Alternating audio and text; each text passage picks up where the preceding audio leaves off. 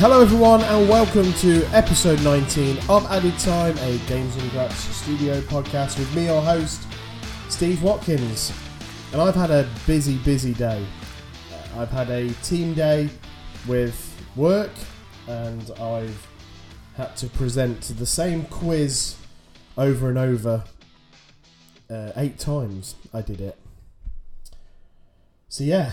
And now I'm going to talk to you guys as well. So it's been a day of talking. Lots of water has been drank. Lots of trips to the toilet. You didn't need to know that, but I'm just telling you how it is. So, yeah, busy day. But I want to do the podcast because I enjoy it. And something different. We are now very much into this World Cup. The last group game is being played of the first round of fixtures. So by the time that the Brazil-Serbia game is finished, every team will have played one game. And then we go again tomorrow. And England play again. Lovely stuff. Now, before I get into all things World Cup, there is obviously some stuff to talk about in terms of club football. And in particular, Manchester United and Cristiano Ronaldo. So I was hoping to get Sonny on this week's podcast, but he's a little bit busy, so I thought he would be a good one to get his opinion on what's happened. I mean, I know through messaging him what his opinion is of Ronaldo. Some of it cannot be repeated on this podcast. And I know what his thoughts are about the Glazers. So let's quickly cover that. For those of you that don't know, if you have been living under a rock or you don't overly follow football, but for some reason you listen to me talk about football. The news broke, I believe it was on Tuesday now. This week has been a bit of a blur, but on Tuesday it was announced that Ronaldo and United had parted ways. Some places are reporting it as Ronaldo has been sacked, but effectively that's it. It's over. The saga is over. Ronaldo is now a free agent. And he can go wherever he likes or whoever wants him. This was bound to happen. We knew that it was going to happen, and none of it surprised. He knew exactly what he was doing with that interview. So following that interview, that sensational interview with Piers Morgan, where obviously he criticised anyone and everyone. Some of it I understood the criticism. Some of it I just thought was a man trying everything he could to almost get the sack, which has now happened. So he's now a free agent. You know that I keep seeing people saying, "Oh well, he's given up 16 million in wages. I'm sure he'll live. I'm sure he'll be absolutely fine." Will Cristiano? There have been 2 or 3 clubs that have been linked with him. Now, I personally feel that he's already got a deal done. Hence why he has done what he's done. Because I don't think someone of Ronaldo's character would want to finish at this World Cup, however far Portugal go, and then he sits there for potentially 2 or 3 weeks waiting for a club. I think that something is already done. Now, initially it came out that Chelsea are going to reignite their interest. In the summer, there was a lot of talk about Ronaldo going to Chelsea.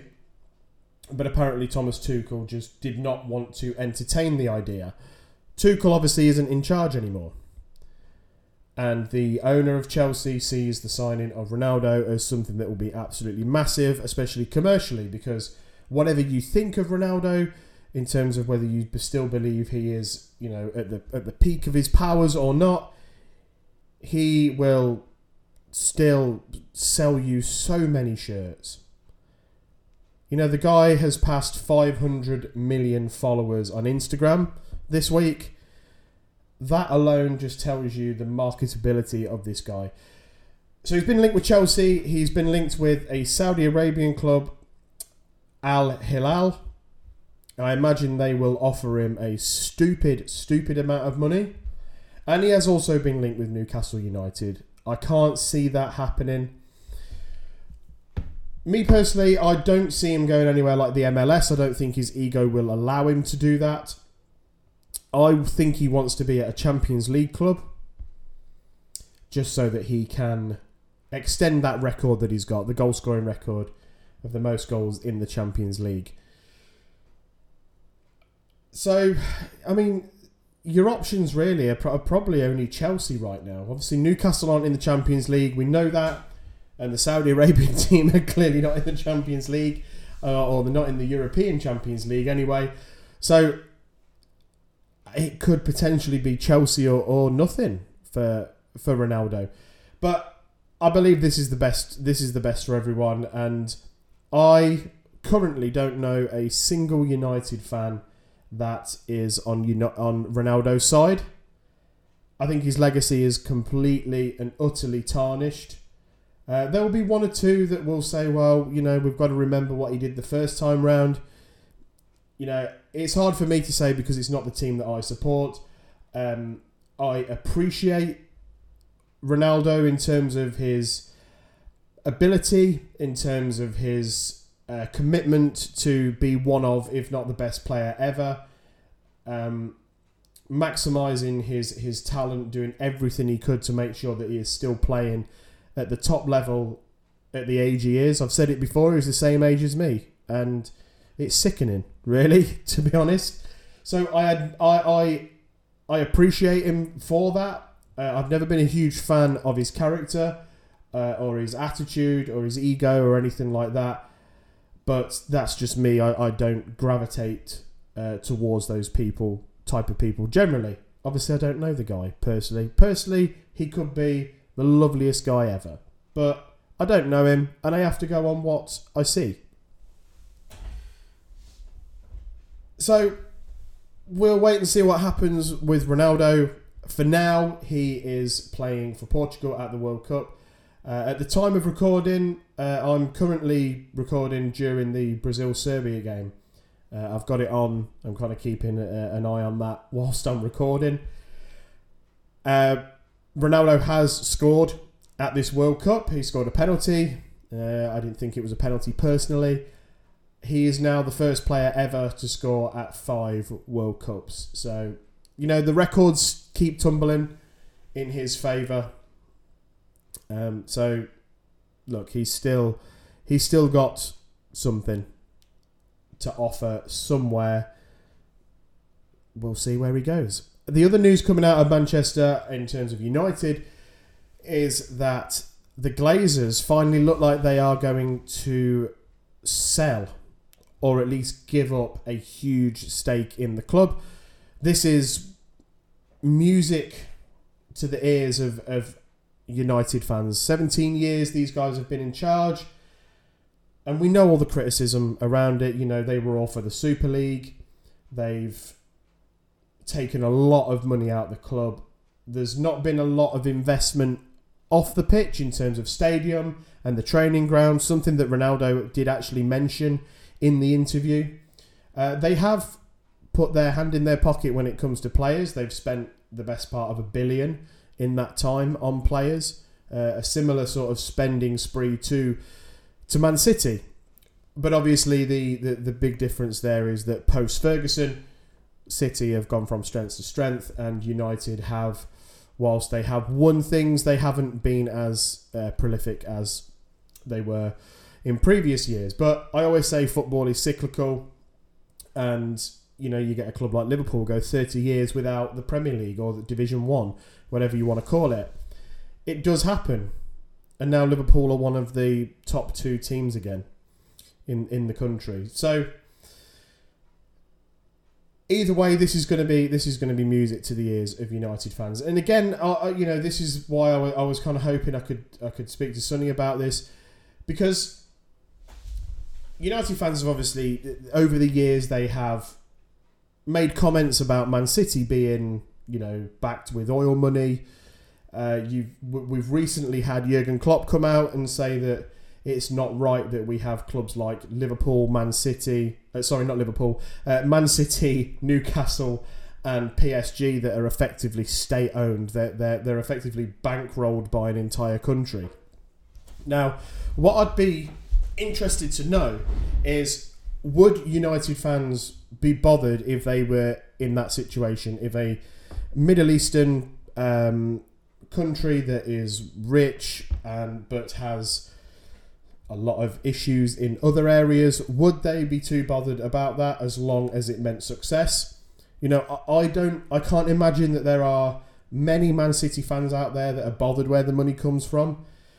Same with Newcastle. I mean, granted, the one Newcastle fan that I know is very anti the Saudi ownership, but he's a long time Newcastle United fan, and he's very much against it.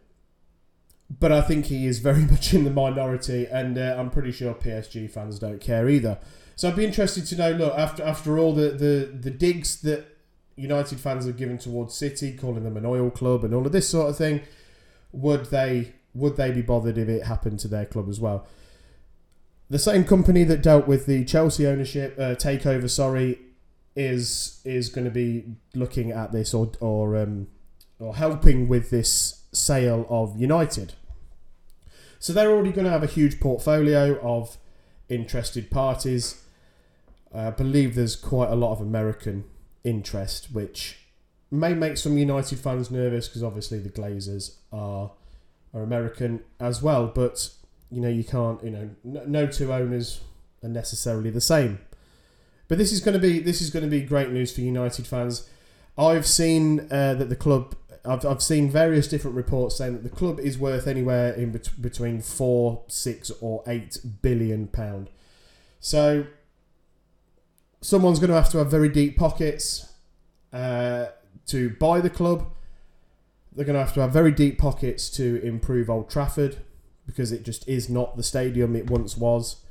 And if you go on what Ronaldo is saying, it sounds like someone's going to have some very deep pockets to also invest in the training ground and everything that goes on there. So, again, we will wait and see what happens. Club football has very much taken a back burner because we are in the middle of this World Cup.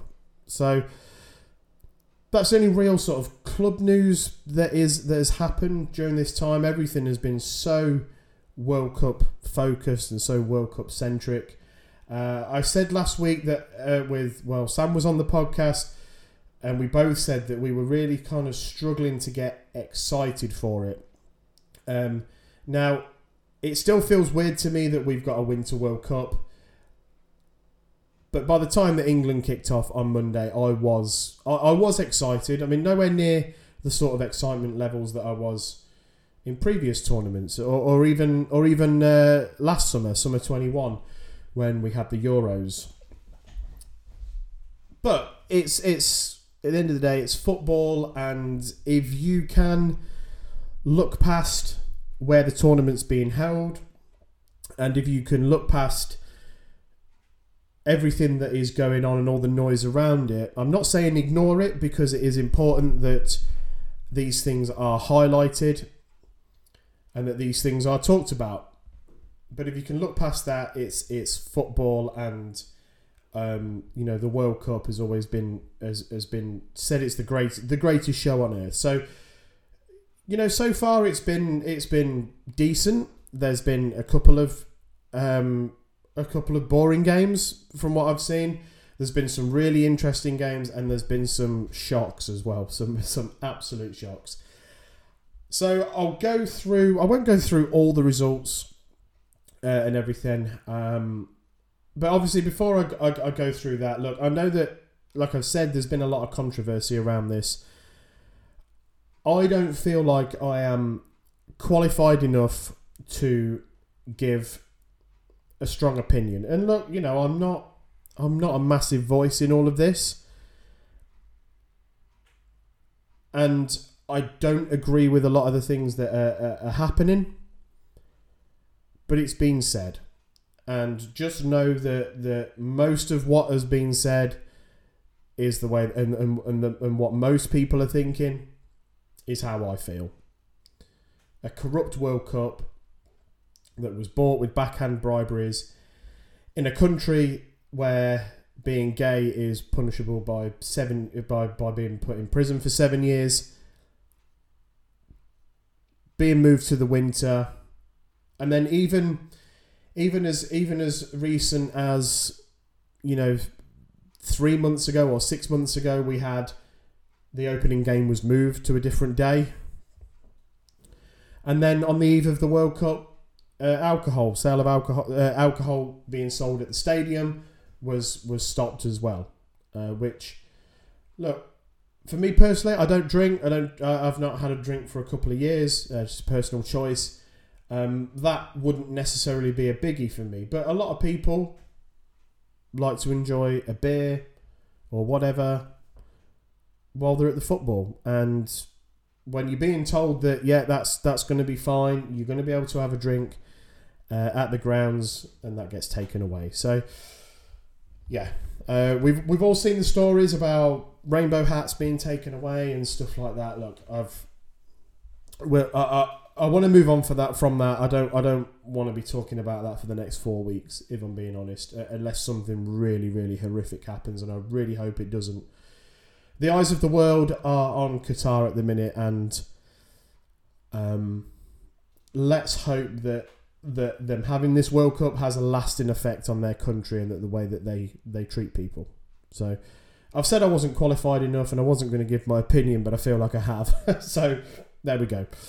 Let's move on. Let's talk about football. Let's not talk about all that other stuff. So the opening game was Qatar versus Ecuador.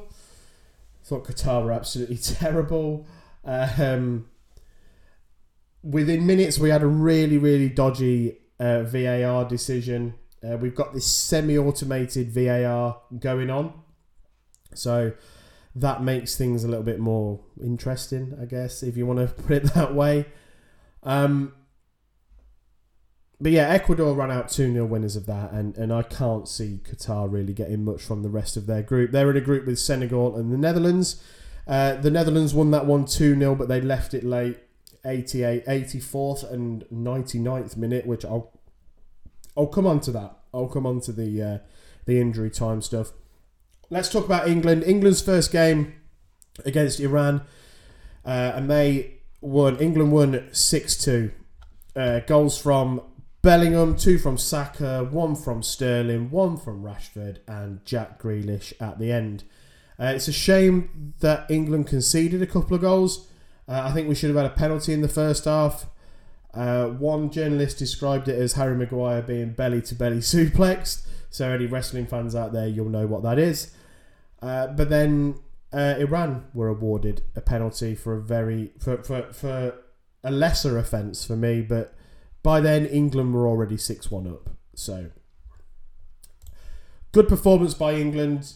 I thought Jude Bellingham was absolutely excellent. Saka, my man, he was superb. A lot of people were saying, why has he picked Saka over Foden? I think Foden had a little bit of a knock. He did come on. For me, I would have played Saka and I'd have had Foden instead of Mount, but Southgate really, really trust Mount. Didn't think he did a great deal in the game, but no one necessarily had a bad game. And the controversial selection, obviously, of Maguire into the squad in the first place, I actually thought he did well. He was an absolute menace from corners. Should have won as a penalty. It was his header effectively that set up Saka's first goal. So look, Maguire does what he needs to do for England, and I think I was talking to Sam about this, and I said, look, I don't think Maguire's necessarily had a bad game, and what Sam said is something that I completely agree with, in that, England, although on obviously the other day, that it was like the handbrake's been let off, England do have that protection in front of the back four. So Maguire doesn't get exposed as much. Whereas I think at United, yes, they obviously have those holding midfielders, and especially now where you've got the likes of Casemiro in there, I think United are probably a bit too open, or they certainly have been, for Maguire to succeed in that team. So Maguire will play. There was an injury scare around Harry Kane, but it looks like he is fit to play the game tomorrow against the USA. Me personally, I would rest him. You know, he played well the other day, but he didn't score. We have enough players in this squad that can score goals. We're not one of those nations that solely relies on Harry Kane to get us goals. We've got goals all over that pitch, and that proved that the other day. Wales played their first World Cup game for 64 years the other night against the USA. First half, Wales were very poor. I thought tactically the manager got it completely wrong. Made a change in the second half, which enabled Gareth Bale to get into the game a bit more. Wales looked a lot more dangerous. And the game finished 1-1. Gareth Bale with a penalty, getting a point for Wales. Timothy Weah, son of George Weah, scored for the USA. I mean, on a personal note, I was rooting for Wales. Both of my granddads were Welsh. I've lost both of them in the last few years. One of them this year, and they both love their football. And they were 20 and 21 the last time Wales were in a World Cup. So I was supporting Wales the other night for them, and I hope wherever they are that they enjoyed it, because I think second half Wales did themselves proud. I mean, I hope we batter them in the last game. Sorry, granddads. I hope we batter them. But you know, they did well. But from an England fan's point of view, I didn't see too much there to worry me. Famous last words. We obviously play the United States tomorrow night. The USA have got a young, energetic team, but I do think that England should just about possess enough quality to see us through. I'll flick through the rest, but it would be wrong of me not to talk about the shock in Group C. I think this is the biggest shock in World Cup history, especially for as long as I've been watching football. Argentina 1, Saudi Arabia 2. Unbelievable. No one would have given Saudi Arabia a chance. Messi with the penalty for Argentina. Argentina had 3, maybe 4 goals disallowed for offsides. A couple of them really marginal, but this is this semi-automatic, or whatever you want to semi-automatic. It sounds like a gun. This semi-VAR offside thing that they've got going on.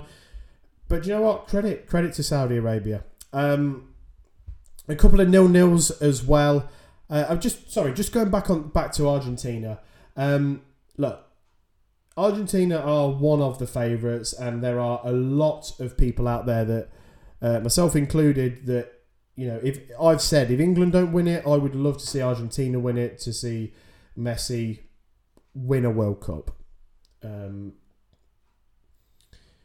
Spain lost their opening game in 2010 to Switzerland, and they went on to win the tournament. So look, it's the saying goes, it's not how you start, it's how you finish.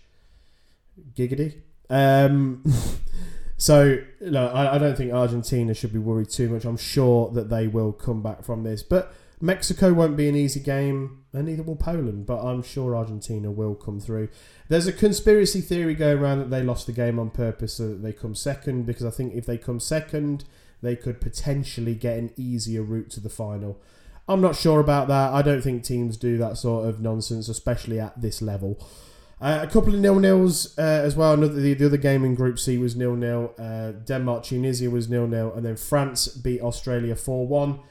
The first half, I thought Australia played really well. They got the opening goal, but then France turned on the style, and Mbappe was absolutely fantastic.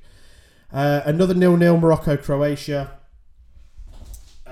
We've had the biggest result so far, Spain beating Costa Rica 7-0. Now, to score 7 goals, and you can only beat what's in front of you. Costa Rica were absolutely awful.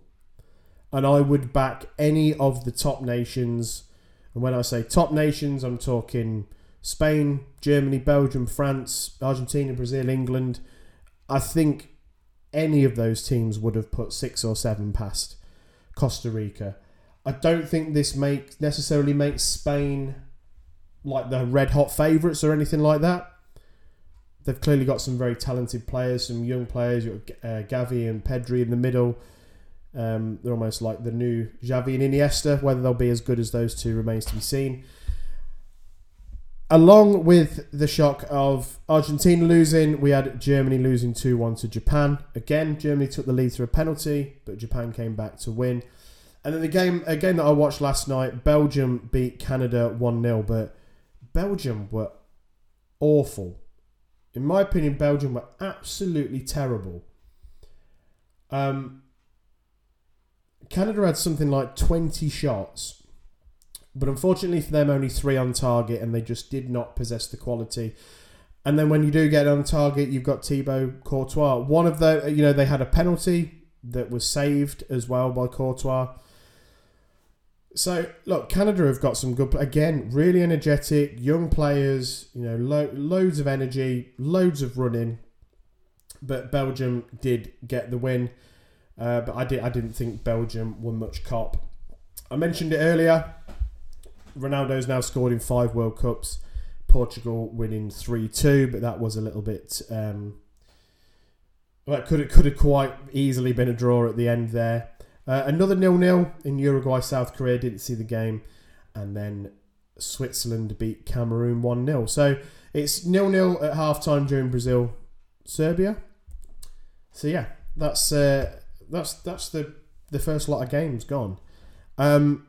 France impressed me a lot. Okay, they played Australia. Again, as I always say it, you can only beat what's in front of you. Spain were clearly, they were impressive, but Costa Rica were absolutely awful. And I was really pleased with the England result as well, obviously, and I think we have got a wealth of talent in that squad. Obviously, some question marks defensively, but we'll wait and see. I from what I've seen so far, I don't think England necessarily need to fear countries like Belgium or even Spain, to be honest, despite the score. France, they're always going to have a chance with Mbappe. I know they've got some players missing, but defensively they look fairly solid. But that would be a tough game if it did work out that England got France in the quarterfinals. One of the big things that people have noticed during this World Cup is the amount of injury time that is being played. So the name of this podcast, Added Time, is quite apt, really. So what we've noticed is an obscene amount of injury time.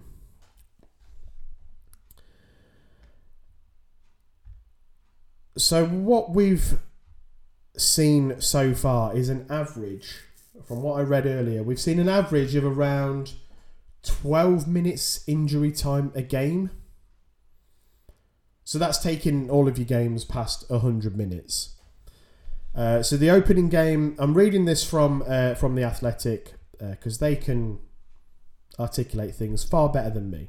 So, there was a total of 10 minutes and 18 seconds stoppage time in the opening match of the tournament between Qatar and Ecuador. 12 minutes 49 seconds were added to Netherlands' 2-0 victory over Senegal, with 14 minutes and 34 seconds added to the end of the draw between the United States and Wales. But the length of those games has been dwarfed by England's 6-2 victory over Iran, which ran for an extraordinary 117 minutes and 16 seconds. That's the total game, not just injury time. Jesus, imagine that, 117 minutes injury time. Anyway, a lot of that came from the first half, where 14 minutes of injury time came about because the Iranian goalkeeper was quite clearly concussed, and rather than just taking him off the pitch and bringing a new goalkeeper on within a couple of minutes, he decided he wanted to play on. He played for 20 more seconds and then he went off. So that was a bit of a farce. But it says here, FIFA will not be especially FIFA will be especially concerned. They'd expected it, with Pierluigi Collina, their referee committee chairman, telling fans to get used to around 100-minute long games. But why? Why are matches exceeding 100 minutes, and are they here to stay? And could games at the 2026 World Cup be even longer? The reason that this is happening is because FIFA are determined to extend the length of time the ball is in play for. This keeps the matches entertaining to watch. Football's world governing body has repeatedly insisted they want to add time accurately when play stops for VAR interventions, the treatment of injuries, substitutions, penalties and red cards, while Collina has said he wants to crack down on players' time wasting. The Italian made it clear before the tournament at a media briefing 2 days before the opening match. He said we should not be surprised to see 7 or 8 minutes added each half, if that is how much time has been squandered. This is nothing new. At the last World Cup in Russia, it became quite normal for the fourth official to show the board with 7, 8, 9 minutes on it. So it's got a little table here that shows that actually at the 2018 World Cup, there's a spattering of 6 minutes, 7 minutes, 8 minutes. There's a 9-minute there as well. So it does say here that only 4 of the 16 matches say fewer than 5 minutes added on, while another 4 saw more than 8 minutes of stoppage time. So this did happen at the last World Cup. Now, this is something that I'd forgotten, and that happens a lot with football fans, where they think football fans have short memories sometimes. So this isn't something new. This isn't something that's like, oh, this is because it's been arranged by Qatar and it's a joke and blah blah blah. It's been going on for a while. It's been going on since the last World Cup at least. It says here that if you ignore England's win over Iran, which saw 2 lengthy delays due to players needing concussion checks, the opening games have seen an average of 12 minutes and 33 seconds added on. So, did the additional time matter? Raheem Sterling scored at the end of the first half against Iran. Jack Grealish scored at the end, and obviously Iran scored as well at the end. The Dutch obviously have scored a really late injury time goal. So look, I mean, I've seen people sort of complaining about it and saying that this is ridiculous, it's a joke. But actually, you know, when you look at it, we've had a lot of complaints over the last couple of years, especially in domestic football, where teams are time wasting. Some real shithouse tactics to time waste, and even short of, you know, going down, pretending to be injured and stuff like that. I even see it with Leicester. You know, when Leicester get a corner, it could be 0-0. They could be losing 1-0, which usually happens. Leicester get a corner. James Maddison won't run to the corner flag unless it's kind of like last minute and we're really pushing for a goal. He'll just walk over to the corner flag. Now, maybe that is to conserve a bit of energy, or maybe that's just to add a bit of time onto the clock. I was watching the Portugal-Ghana game earlier, and Ghana got a corner, and from the corner being given to the corner being taken, it took a minute. Now, I'm not proposing that they add everything on, but if you think about it, that's 10 minutes or there or thereabouts, because sometimes they do it quicker. Sometimes corners are taken a bit quicker than that. So you can see where it begins to add up. And, you know, whilst I have seen people say that this is ridiculous, 8-9 minutes, actually, as a football fan and as a paying football fan as well, I want to watch 90 minutes of football. I don't want to watch 70 minutes of football and 20 minutes of the ball not being in play. But obviously having 8 or 9 minutes at the end of each half, it doesn't feel like it's very sustainable, really. So there needs to be a middle ground, really. I hope it does crack down on the time wasting. But, you know, we've also... it's a difficult one because we've all sat there and watched a Premier League game where there's been 6 substitutions, 3 goals, a red card and an injury, and then the board goes up for 3 minutes, and you think, well, hang on, we've had 6 subs. Even at 30 seconds a sub, that's 3 minutes. 3 goals, 3 goals. It takes about, from a goal going in to the kick-off, it takes about 45 seconds to a minute. A couple of them in a game. But you don't see Premier League games unless there has been a massive, massive injury or a load of VAR decisions. You don't see Premier League games usually exceed the 5-minute mark in terms of time added on. So there has got to be a middle ground.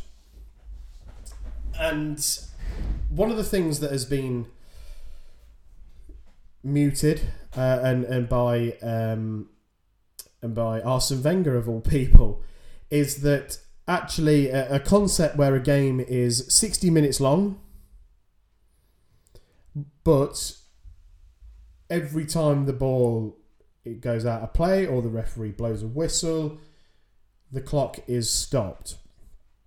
So what you would effectively end up with is actually still around a 90-minute game. I don't know if that's the right thing to do. I've always kind of been in favour of potentially stopping the clock for certain things. I know they do it in rugby, and it works well in that as well. So it says here, there could and concepts in terms of a better solution. There could and concepts including 60-minute matches with a stop clock are growing in popularity. The clear aim of all stakeholders is to keep play moving, and that is at the heart of the argument that might eventually see kick-ins replace throw-ins. The idea pushed by former Arsenal manager and FIFA's head of global football development, Arsene Wenger, will be trialled after IFAB authorised it this year. Throw-ins are regarded as one of the greatest means of slowing down play. The target is to make the game more spectacular and quicker, and maybe with throw-ins you could play with your feet, but in a limit of 5 seconds, for example. Things like that is what Wenger said. Football has changed before with the aim of improving the spectacle, like bringing in the back pass rule to close off one area of time wasted in 1992. Whether the answer is a stop clock or kick-ins remains to be seen. Kalina accepts alterations are still unclear, but there is a collective will to see more football and shorter interruptions. And I would be all for that. I must admit. Not sure about 60-minute games. Not sure about kick-ins instead of throw-ins. I think, there are certain things that you can tinker with when it comes to football. I know that you get your purists out there that say, "Oh, game's gone" and all that sort of stuff. You've got to evolve. The back pass rule. I was very young when the back pass rule came in, so it's not something that I remember in terms of controversy or anything like that. But I could imagine that people would have been saying that's a load of rubbish, what a load of crap.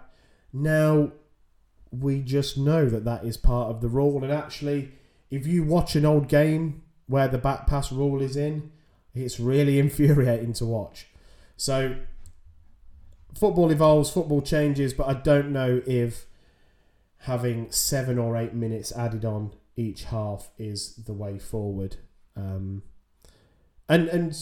people have made the point that, you start doing this in the Premier League, the time of night that some of these games are going to finish, the train's still going to be running and things like that. So, yeah, there's a lot to consider. We'll see what happens. I've got the Brazil-Serbia game on now, and there was only 1 minute added time. So, it's a little bit inconsistent as well during this tournament, but we'll see what happens over the next few weeks.